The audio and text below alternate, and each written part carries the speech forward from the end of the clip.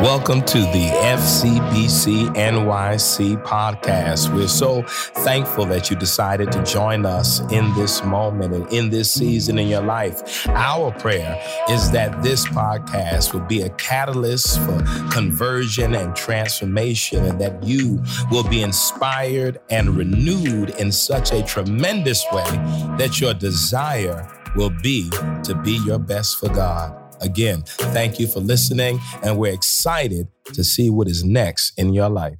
We are an ever-evolving community of visionaries, dreamers, and doers who have been called by God to live the lives we are created to live, commanded by God to love beyond the limits of our prejudices, and commissioned by God to serve, called to live, commanded to love, and commissioned to serve. Amen. Amen. Listen, beloved, I want to look at a passage of scripture today. I pray speaks to those of you who are watching this morning, and it can be found in the book of Second Kings chapter 5. 2 Kings chapter 5. I pray that you all are enjoying these summer months and this beautiful weather we've been experiencing, and truly living your best life. Amen.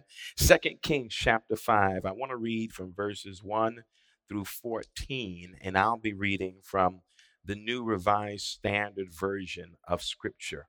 2 Kings 5, 1 through 14. And here's how it reads, beloved. Naaman, commander of the army of the king of Aram, was a great man and in high favor with his master, because by him the Lord had given victory to Aram. The man, though a mighty warrior, suffered from leprosy. Now the Arameans on one of their raids had taken a young girl captive from the land of Israel, and she served Naaman's wife. She said to her mistress, "If only my Lord were with the prophet who is in Samaria, he would cure him of his leprosy." So Naaman went in and told his Lord just what the girl from the land of Israel had said. And the king of Aram said, "Go then, and I will send along a letter to the king of Israel." He went, taking with him 10 talents of silver, 6,000 shekels of gold, and 10 sets of garments. He brought the letter to the king of Israel, which read, "When this letter reaches you, know that I have sent to you my servant Naaman, that you may cure him of his leprosy." When the king of Israel read the letter, he tore his clothes and said, "Am I God to give death or life, that this man sends words to me to cure a man of leprosy? Just look and see how he is trying to pick a quarrel with me." But when Elisha, the man of God, heard that the king of Israel had torn his clothes, he sent a message to the king. "Why have you torn your clothes? Let him come to me, that he may learn that there is a prophet in Israel." So Naaman came with his horses and chariots and halted at the entrance of Elisha's house. Elisha sent a messenger to him, saying, "Go wash in the Jordan 7 times, and your flesh shall be restored, and you shall be clean." But Naaman became angry and went away, saying, "I thought that for me he would surely come out and stand and call on the name of the Lord his God, and would wave his hand over the spot and cure the leprosy. Are not Abana and Paphar, the rivers of Damascus, better than all the waters of Israel? Could I not wash in them and be clean?" He turned and went away in a rage. But his servants approached and said to him, "Father, if the prophet had commanded you to do something difficult, would you not have done it? How much more when all he said to you was wash and be clean?" So he went down and immersed himself 7 times in the Jordan according to the word of the man of God. His flesh was restored like the flesh of a young boy, and he was clean. Come on, beloved, let's pray. God, we thank you on this day, and we honor you, oh God. We thank you, God, for how day by day you remind us of the peace that you have placed within us, the joy that you have given us. God, the truth is sometimes we don't always lean into that peace or lean into that joy because, well, God, because at times of the troubles of this world. But God, in those moments when we feel lost or disconnected or even far from you, remind us, oh God, of what you've poured in us. Peace that surpasses all understanding. Joy that is unspeakable. And a love that covers us. God, we thank you today. We honor you today. And we ask, oh God, at this time that is ours to share, that those who are listening will receive what you reveal through your word on this day, that it might give life and strength for the journey ahead. We thank you, Lord. We honor you, God. And it's in your name we pray. And we say, amen. Amen, beloved. I want to lift a line, a few verses from 2 Kings 5, 1 through 14, verses 13 and 14. Here's how it reads. But his servants approached and said to him, Father, if the prophet had commanded you to do something difficult, would you not have done it? How much more when all he said to you was, wash and be clean? So he went down and immersed himself 7 times in the Jordan, according to the word of the man of God. His flesh was restored like the flesh of a young boy, and he was clean. Amen, beloved. Listen, I want to talk briefly from this idea. Notes from Naaman's healing. Notes from Naaman's healing. Naaman was a mighty warrior, considered a man of valor and character, honored and revered by the king of Aram or Syria, honored and revered by the people. He was a man of status and power. And the scriptures are sure to remind us that part of his victories was connected because during the season of Naaman's leadership, God was actually against the people of Israel. And the victories that Naaman had, even against the Israelites, were because of God. Here he was, a mighty man of valor, a man of status, prestige, power, a warrior, a military leader of the army of Syria, Aram. But that, the scripture says, he was a leper. In spite, again, of his status, in spite of his prestige, in spite of his prominence, he had an issue. He had leprosy. Among the non-Israelites, this would not have hindered his progress. And so this is why among his people, his leprosy is not really paid attention to the way it was according to the Levitical law for the people of Israel. Those with leprosy were viewed as ceremonial unclean and had to go through a ritual of cleansing to be allowed to be part of fellowship and welcome back into the encampment of the people. And here he was. He had so much, but I'm sure with all that he had, he would have traded much just to be healed of his condition. All of us in some way, shape, or form, sometimes we have visible issues, and some of us issues that cannot be seen by people, but for some, they are our personal and private struggle with things that are not always visible, like Naaman's leprosy. And sometimes, no matter what we do, no matter the heights we achieve, no matter what the accomplishments, everybody may not see the issue, but sometimes we know the issue, and it is that thing that plagues us, that thing that hinders us, that thing in our minds, not maybe in the minds of the people, but in our minds that hinders us from achieving the heights we really want. Isn't it amazing that sometimes from the outside, we view people who are successful, but don't always know their personal struggles, don't always know their personal pain, do not know the inner turmoil and the grieving and the weight and the heaviness that they endure, because everything from the outside looks like they are the picture of success and the image of accomplishment. As those of us who live with these internal battles and turmoil that wreak havoc on our spirit, well, Naaman's issue was visible, but the understanding was real. He was a man that seemingly had it all, but he struggled with a condition, leprosy. Again, I'm sure there's some of us who may be able to identify with Naaman this morning. Maybe our issue is not so visible. Maybe it is not something that people can see. But maybe in our own minds, the thing we struggle with is the thing that undermines what we feel is our level of success or accomplishment. Isn't it easy at times how we raise ourselves a standard that becomes difficult? We think the reason why we can't reach certain levels is because of the issue we have.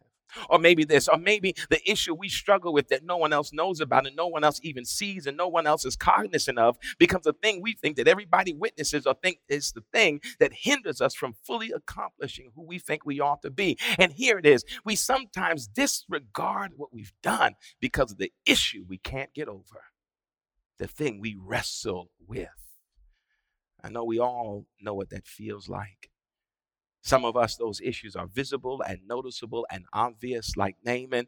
And others of us, those issues we wrestle with are private and no one sees it, but we live with it daily. Sometimes the burden of what is not seen by people, but felt by you, felt by me, becomes overpowering and overwhelming. Naaman's issue, again, was visible. He was a great man who suffered with leprosy. One of the young women who tended to Naaman's wife, who was taken in one of the battles from Israel, the scripture says she saw Naaman and she told and said that there is a prophet in Israel who can heal you of your leprosy. The young girl said this with such confidence and clarity that they believed what she said. And the scripture says that Naaman then went to the king, his own leader, and asked for permission to go to Israel to see the prophet who he believed could heal him. The king was now convinced by Naaman's desire to be healed, and the king informed Naaman that he would send a letter to the king of Israel and let him know that he was sending his servant Naaman to be healed by the prophet in Israel. And so Naaman gathered what was presumably his own wealth. He gathered the gold and the silver. He gathered the garments, his wealth, and he took that to Israel. I want to pause for a second because isn't it interesting? Naaman had so much, but the one thing he had could not be bought with money. He had so much, even in this text says, the thousands of pounds of shekels of silver and gold and the fine garments he had and the horses and the chariots that Naaman had. But he did not have the one thing he maybe needed or wanted the most, to be clean, healed of his leprosy. And so here is Naaman, a great man with not only prestige and status, but now wealth. And he goes to Israel seeking a healing that none of the things he has can purchase for him. He goes to the king of Israel, and the king of Israel is almost taken aback by the letter. He thinks that the king of Aram, which is Syria, is making a mockery of him. And the king of Israel thinks that this maybe is a prelude to some attack. Maybe the king of Aram is trying to find a reason to be angry with him. And he begins to tear his clothes, a sign of his own pain and horror and mourning at what he thought was a future attack again by the army of Aram. But then when the prophet Elisha hears of the king's agony over the letter from the king of Aram seeking healing for his servant Naaman, the prophet Elisha lets the king of Israel know, do not worry. I will take care of this man, and they will know that there is a prophet in Israel. Here's where the story comes alive in a very profound way, in a myriad of profound ways. Naaman now takes all that he brought, his gold, his silver, his garments of fine linen, his horses, his chariots, and they go to the prophet Elisha's house. And to Naaman's surprise, the prophet Elisha doesn't even come out to greet him. Apparently, Elisha is not really that impressed. Maybe the reason why he's not impressed with Naaman's wealth and his posterity and all that he has is because he knows that Naaman still is in need of something. He wants to be healed, cleansed of his issue. Elisha is not impressed by what Naaman presents. I've often been intrigued by that scene because maybe it's a reminder for some of us today in an age, in a culture where we're so easily impressed by that which is superficial. We were so easily intrigued by glimpses and trappings and appearances of success and wealth. Maybe Elisha models something different. Maybe it's this. Maybe you don't need to be impressed by what other people have or the lives you think other people are living, especially when you're clear about who you are. Clear about who God has made you to be. Maybe that's the thing. Maybe the desire is not to seek to attain what we see other people have, but maybe get to a point where we are quietly and confidently clear about who we are and live in that space of clarity and confidence and certainty about our own identity, that we don't get easily impressed by people we don't know and people we think have the images and trappings of success, but we don't even know what they're struggling with, don't even know what they're battling with, don't even know what they're going through. We simply want to be what we see, but don't know what they may be going through in their personal lives. That is a message for this age because, again, this is an age of shallowness and superficiality in such a way that we find ourselves easily held captive by things that really aren't that critically important. And maybe, again, Elisha models to us what it means to become unimpressed by the things people maybe possess, especially when you're clear about who and what you are. Maybe that's the move we ought to be making. Maybe that's the prayer we ought to pray. Maybe that's the goal we ought to set. Maybe that's the desire we ought to have, to be so confident and clear about who we are in connection to God and who we are in relationship to ourselves, that we no longer desire to be anything else but a full representation of our authentic selves. Think about that, beloved. Think about what it might feel like to live life unmoved by trivial things, because what moves you is basking in the glow of your uniqueness and uniquely valuing your uniqueness in such a way that you live fully in your authenticity and don't find yourself capitulating to shallow spaces. That may be the greatest act of rebellion in an age of intoxication by the superficial. Maybe Elisha models that for us today. Elisha doesn't come. He doesn't step outside. He doesn't come to take a peek at Naaman's wealth and his possessions. He seemingly is unmoved to the point where he sends one of his servants out with a message for Naaman. Go down to the Jordan, dip, wash 7 times, and you'll be clean. Simple instructions, nothing complicated. Go to the Jordan there in Israel. Wash 7 times. And you will be clean. What's interesting here is that Elisha is an Israelite. And if you read the book of Leviticus around that 14th chapter, I believe, you'll see the ritual for those who have leprosy to be cleansed. It is an extensive ritual. But here, Elisha cuts through the ritual of cleansing to be healed from leprosy and simply tells the man, go to the Jordan, dip in there 7 times and you will be clean. But look at Naaman's response. Naaman isn't angry first at the response, but he's taken aback that Elisha hasn't even come out to greet him. Surely Elisha knows who I am. He clearly sees I'm a man of status and power and prestige, and he didn't even come out to see me. Yes, Naaman, you have all of that, but you still got an issue that undercuts all you think is critical. You're not clean. You have leprosy. Naaman is angry that Elisha, the prophet, does not come out to see him. And then he lets that anger and that rage move into the next move, which is not only he's angry that the prophet doesn't come to see him, but then he says this, aren't there enough rivers in Aram and Syria for me to wash? Why would I have to come all this way to go into this river and wash? A few things and then I'll be done.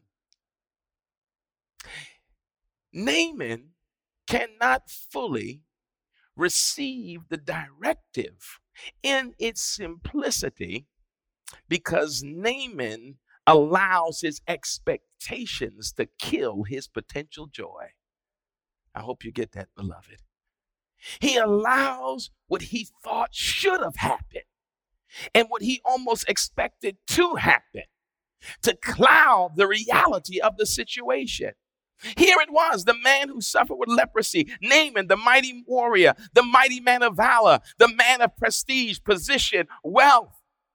And he missed the potential healing and the word for healing because it didn't meet his expectation. He thought the prophet would come out. He thought there would be more to the process. He could not handle it. And all of that because he had expectations that got shattered by the prophet's simplicity. I hope you get that, beloved, because here's the real question. How many times have you missed joy because expectations you had were not met? How many times did you miss your own moment of breakthrough, your own moment of overcoming, your own moment to bask in a word that could liberate and set you free? A moment where you can see so many powerful things in your life come together. A moment where your issues will get dealt with and your healing will be on the agenda. And you might have missed it because it didn't come the way you thought it should. It didn't meet your expectations. Can you imagine being in need of that kind of healing, being in need of that kind of care, being in need of that kind of breakthrough and angry because the mechanisms of the miracle don't meet your expectations? Think about that, beloved, because now as you think about that, again, think about those moments in your life where you missed an opportunity because your expectations robbed you of the joy of the moment.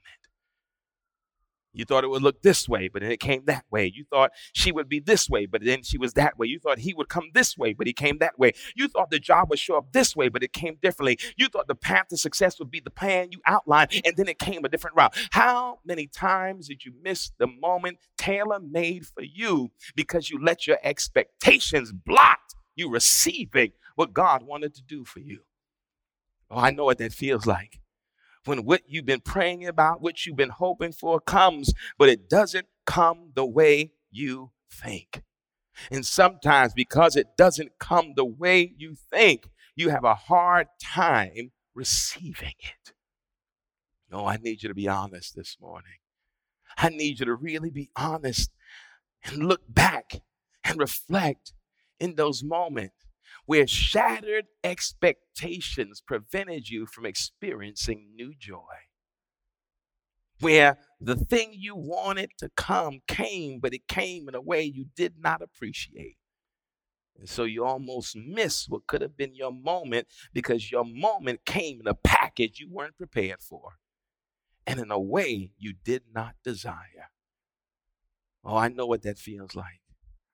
I know what it feels like when you've been wanting something, and when that something arrives, it wasn't what you really wanted. You claimed to be open to whatever God wanted to do until God moved and it wasn't really what you thought it should look like.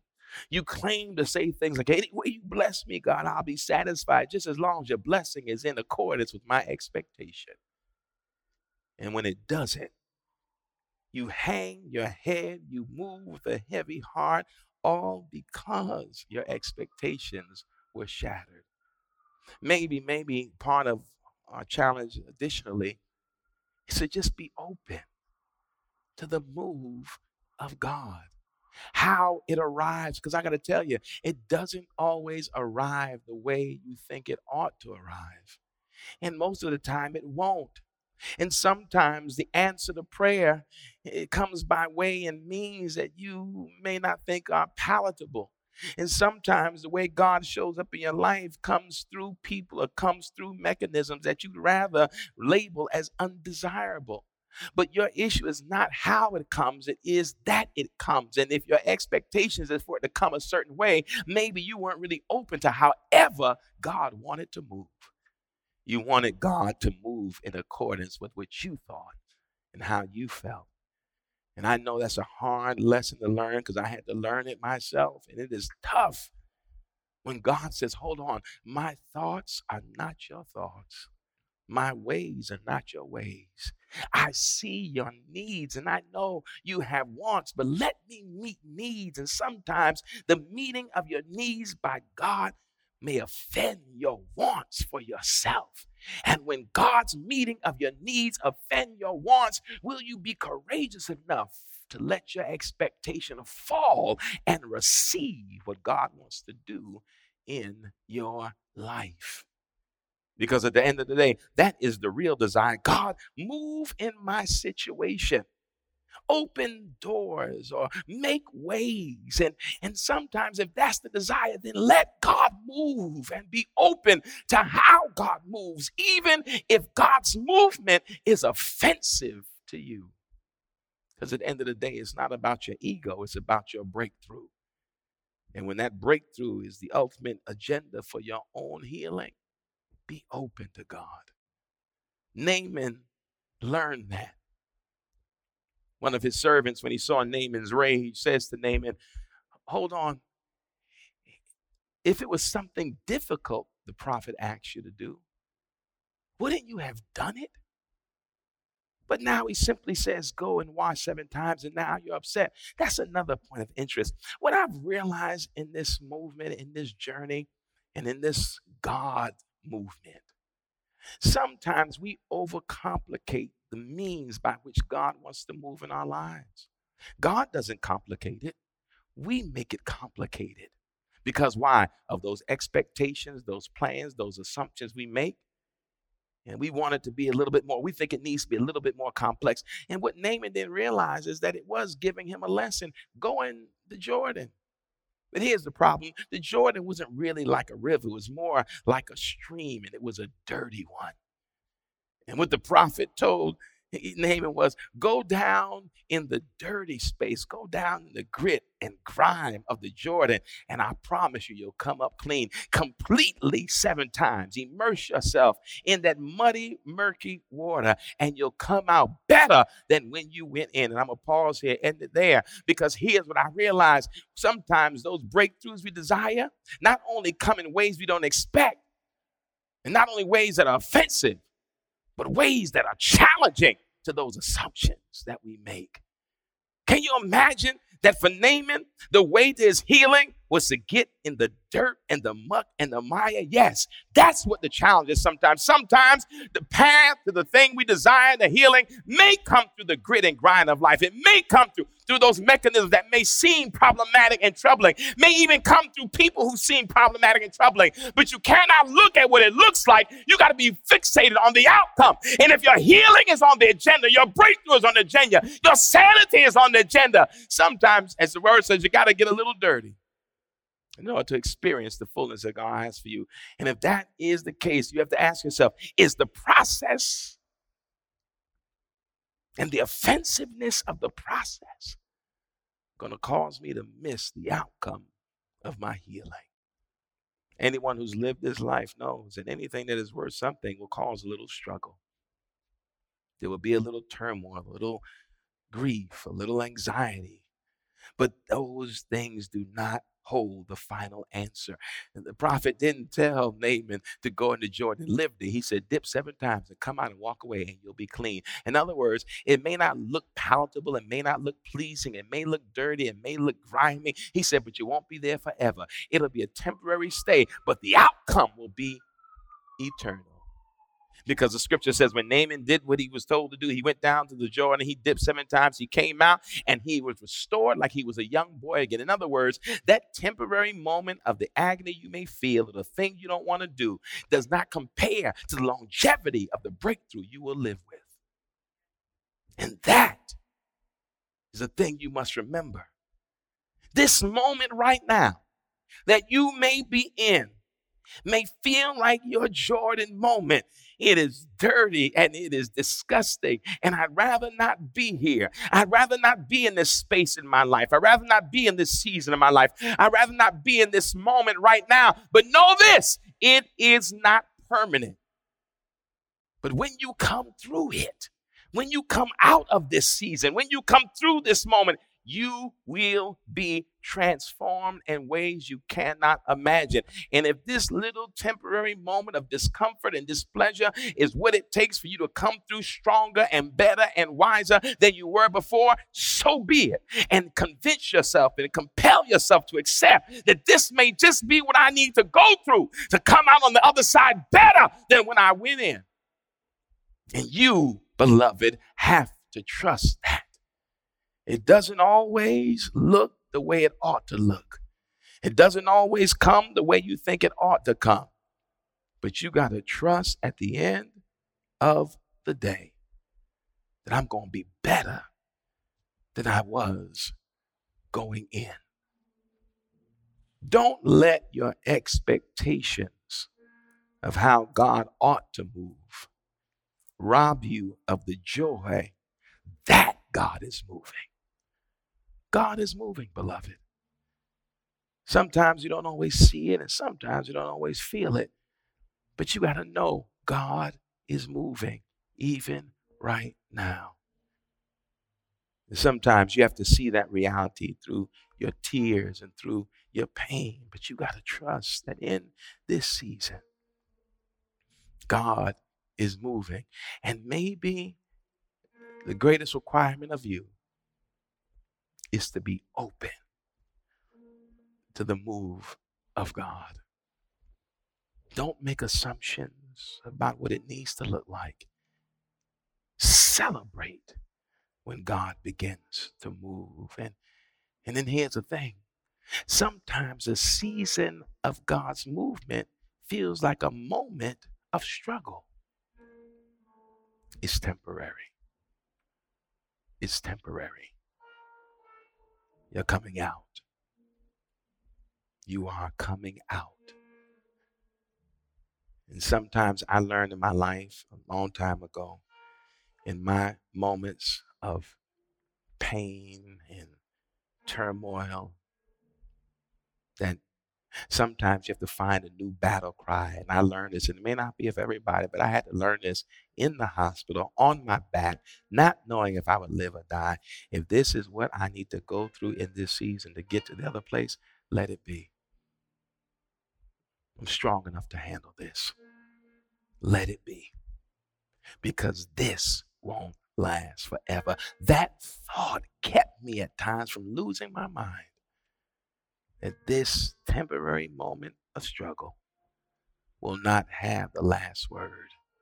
When I come through and when I come out stronger, better, and wiser. Stronger and better and wiser.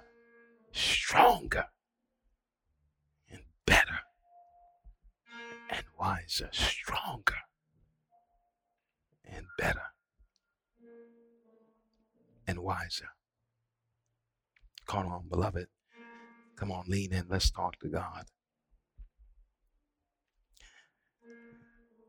God, there are times when we feel disappointment. Disappointment because, well, we've been wanting you to move, We've been wanting you to make that way. We've been wanting you to open doors. We've been wanting you to order steps. But God, we weren't always honest to say that we wanted you to move according to our desires, our plans, our time. God, help us to realize that it is not how you move, but it's that you move that is worthy of celebration. That we can't let our assumptions about the mechanisms of your movements or our expectations about how it ought to look prevent us from missing the joy of your arrival and the joy of your moving and working on our behalf. We are not alone. You are with us. And knowing that ought to caution us from dictating how, God, you ought to show up and the way you ought to move. So, God, we will be open to the mechanisms of your movement and trust that you will bring us through, see us through. We'll be stronger, we'll be better, and we'll be wiser. Thank you for this reminder today, oh God. Thank you for pushing us a little bit more. But we are coming through. We love you, Lord. We honor you, God. And your promise still stands. Great is your faithfulness. Great is your faithfulness. Great is your faithfulness. We love you. And it's in your name we pray. And we say amen, amen, and amen, beloved. Oh, yes. Great is God's faithfulness, beloved. Great is God's faithfulness. And we can never forget that. Thank you, God. Thank you, God. Thank you, God. Listen, beloved, I pray that this word spoke to you today as we prepare to transition. But most of all, I pray that it spoke to the parts of us that we know have felt disappointment. Not because God didn't move, but because God didn't move the way we thought God should have moved, or the universe didn't respond the way we thought the universe should have responded. The truth is, things don't always go our way and go the way we want, but it doesn't mean that things are not going our way. And we need to remember that. Amen. Amen. Thank you for listening to the FCBC NYC podcast. We hope that what you heard was informative and inspiring, and in some way created a space for you to have a creative encounter with God. You can follow us on social media and on the internet at fcbcnyc.org. Please follow and also contribute. If you've been blessed by what you heard, support us financially that we may continue to offer these podcasts. Thank you again, and we look forward to you tuning back in the future.